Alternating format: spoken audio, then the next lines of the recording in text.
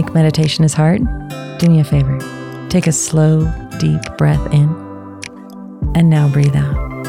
Congratulations. You just meditated. Hi, I'm Crystal Jakowski, and this is Breathe In, Breathe Out, a weekly mindfulness and meditation podcast for anyone ready to own their own shit and find a little peace while doing it. Welcome back to Breathe In, Breathe Out. I'm Crystal Jakowski, and this is just a fun little topic that I have on my mind today. It's kind of just, it's a little bit of story time, a little bit of lesson time, a little bit of, introspection and shift change. So there once was this old man, and he had been collecting rocks his entire life. His family watched as the time went on, and this collection just grew and grew and grew. Eventually, the collection took up every spot in the house, and he began placing the stones outside while still keeping them close. They were still a part of him, but he couldn't have them inside. There was just no more space. Eventually, the man was aging and his health was declining a little bit, and the family knew that they needed to do something about this growing collection. Was there any value in it? When Dad passes, what do we do with it? Where do we go from here? So they checked in and they asked Dad if they could maybe have someone come in and evaluate the collection. Dad was like, yeah, sure, whatever, I don't care. So they contacted a couple of museums and said, hey, my dad has this unbelievable hoard of rocks that maybe there's some valuable stuff in there. We really don't know. He's been collecting rocks his entire life. And so maybe there's something in there that you guys would like. And most museums were like, no, we're not interested. But one geologist heard of this collection and was really excited. Imagine the possibilities of these rare stones that have been collected over a lifetime. So he got his assistant and they went out so they could check out this collection. They arrive, they start looking, and after 2 hours of going through different rooms, different areas, checking outside, he was perplexed. He was really confused because they had yet to find anything of real value. Every stone was a simple rock that one could pick up on a hiking trail or a sidewalk. There wasn't anything outstanding. There were no real gems or fossils or anything that would make you go, whoa. So he finally asked the man, where did all of these rocks come from? And why do you have them here? Like, what's going on? And the old man's response was, every time someone has hurt me, upset me, or wronged me in some way, I pick up a rock and I bring it home. I want you to think about this for a minute. This entire collection of stones were individual reminders of pain that had happened in the past. He had literally saved a memento, and in so doing, put the energy of that hurt into each one of these stones. Every wrong, every upset. These stones were surrounding him. They were in his home. They were held and cherished. They were something he never wanted to let go of. He wanted to be reminded constantly of pain and heartache. Can you imagine it? Can you imagine the literal and figurative weight that was just hanging around him?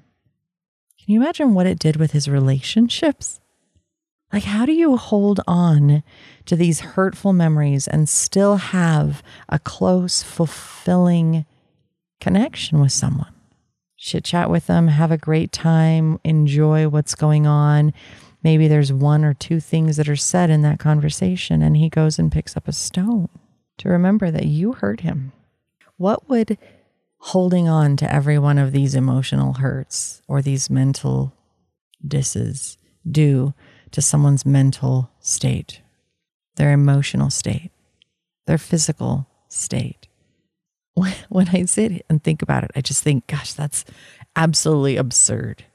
Absolutely absurd. I look around my house and I think about all those rocks. And what if every one of those rocks had a connection to somebody, air quotes, doing me wrong?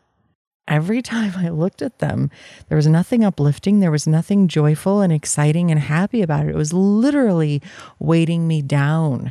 I could not personally, I would not be able to do that. I would not be able to be surrounded by so much upset. And yet we all do it.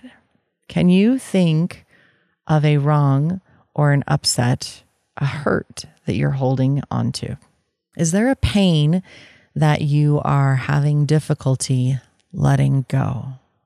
Someone says something, someone does something, we're left frustrated and upset, we're angry, we struggle to reconcile those actions. Maybe we decide to have a conversation with that person. We say, you know what, I'm going to dive into the ugly side of self-care. I'm going to go have that difficult conversation. I'm going to let them know that I was hurt and I was upset about that. And you're going to try to clear that out. When you're done with that conversation, do you have the ability to then let the rock go? Do you leave it somewhere else? Or is there a tiny bit of that rock that still comes home? I mean, it's common for us to hold on to the negative, right? It's common for us to say our minds, our brains remember those difficult moments easier, faster than it recognizes the positive, uplifting ones. I think sometimes that's because there's something beautiful to learn from it, some way that we can grow. And yet we all hold on to those moments. It's a rock. Is that rock sitting outside your door? Is it a rock of pride that you've got on the mantle? The old man may not have ruminated on the specific happenings tied to each and every stone. Perhaps they were simply a reminder of the times that something negative happened, and yet that's where it causes the personal harm. To surround yourself with reminders of sadness, how does that leave room to bring in the joy? How does that bring on deeper connections, more hope, laughter? When we hold on to those stones, those wrongs, those hurts, slowly it seeps into your soul. It festers. It creates weight, pain, and darkness in your soul. This grows until all you can see, all that's left is the darkness and the weight that comes with it. Like, when are you going to get rid of that rock? That rock is not serving you. It is not uplifting you. It is not bringing you the life that you really want to live. The poison drags you down, leaving you emotionally tired, mentally spent. Perhaps your health begins to suffer a little bit due to the physical toll that stone is taking on you. So what's the remedy? It's taking those stones and removing them from your house, from your home, from your body, from your heart, from your mind. It's forgiving the infraction and letting it go. It's recognizing that you reacted a certain way because of the experiences that you've had in your life, because of where you stand. It's acknowledging that is how I felt because of ABC. And then it's, I was disappointed. I was upset. Do I really want to carry that anymore? How is it serving me? How is it benefiting me? And if it's not, how can you release it? Perhaps you go outside and you pick up a stone and you look at it and you put all of the energy that you feel in your heart and your mind and your body and soul into that stone. And then you can throw the stone really far away from you if it was a one that you really need to hawk that stone. Or maybe you just need to gently set it on the ground somewhere else. You have symbolically taken it out of your being, removed that poison, cleared out your heart, put it in that stone outside of yourself, released it by removing the stone from your hands and allowing love and forgiveness to fill the void where the pain once resided. Stone scoop. When we take a moment to recognize the uniqueness in the other party, the uniqueness in the issue, we can feel gratitude for their presence and what they teach us, what we can learn from them, how we can grow because of the experience. We can honor their decisions for their past and their experiences that have brought them to this place. You can release the stone. And then that loving compassion helps you move on to the next experience, the next growth, and the next, life is wonderful. I'm working on letting go of all my stones. And I hope that you are too. And maybe instead of collecting stones because they remind us of all those difficult, painful moments, imagine a stone driveway where every one of those stones is because of a joy, a gift, a gladness, an experience that filled you with such positive emotion that life is different. What if every stone in his house was connected to something joyful? Can you imagine the different energy that would be there? Can you imagine the shift in life that would happen?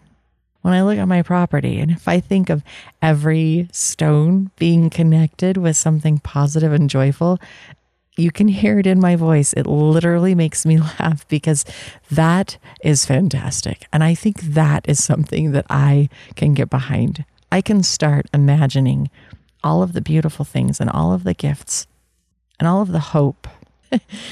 Every time that I belly laughed, every time I laughed until I cried, every time I laughed until I peed a little bit because it was just so good. Every fantastic hug, every random smile from a stranger that just lightened my day a little bit.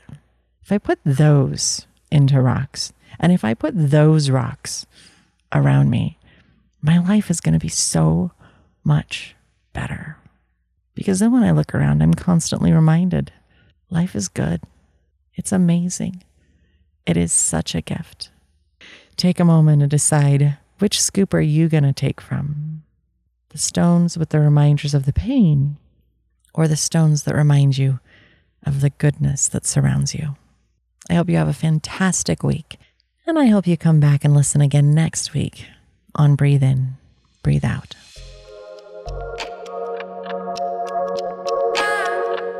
I hope this moment of self-care and healing brought you some hope and peace. I'm Crystal Jakowski on Instagram, Facebook, and YouTube, and I hope you check us out and follow along for more content coming soon. I look forward to being with you again here on Breathe In, Breathe Out. Until next time, take care.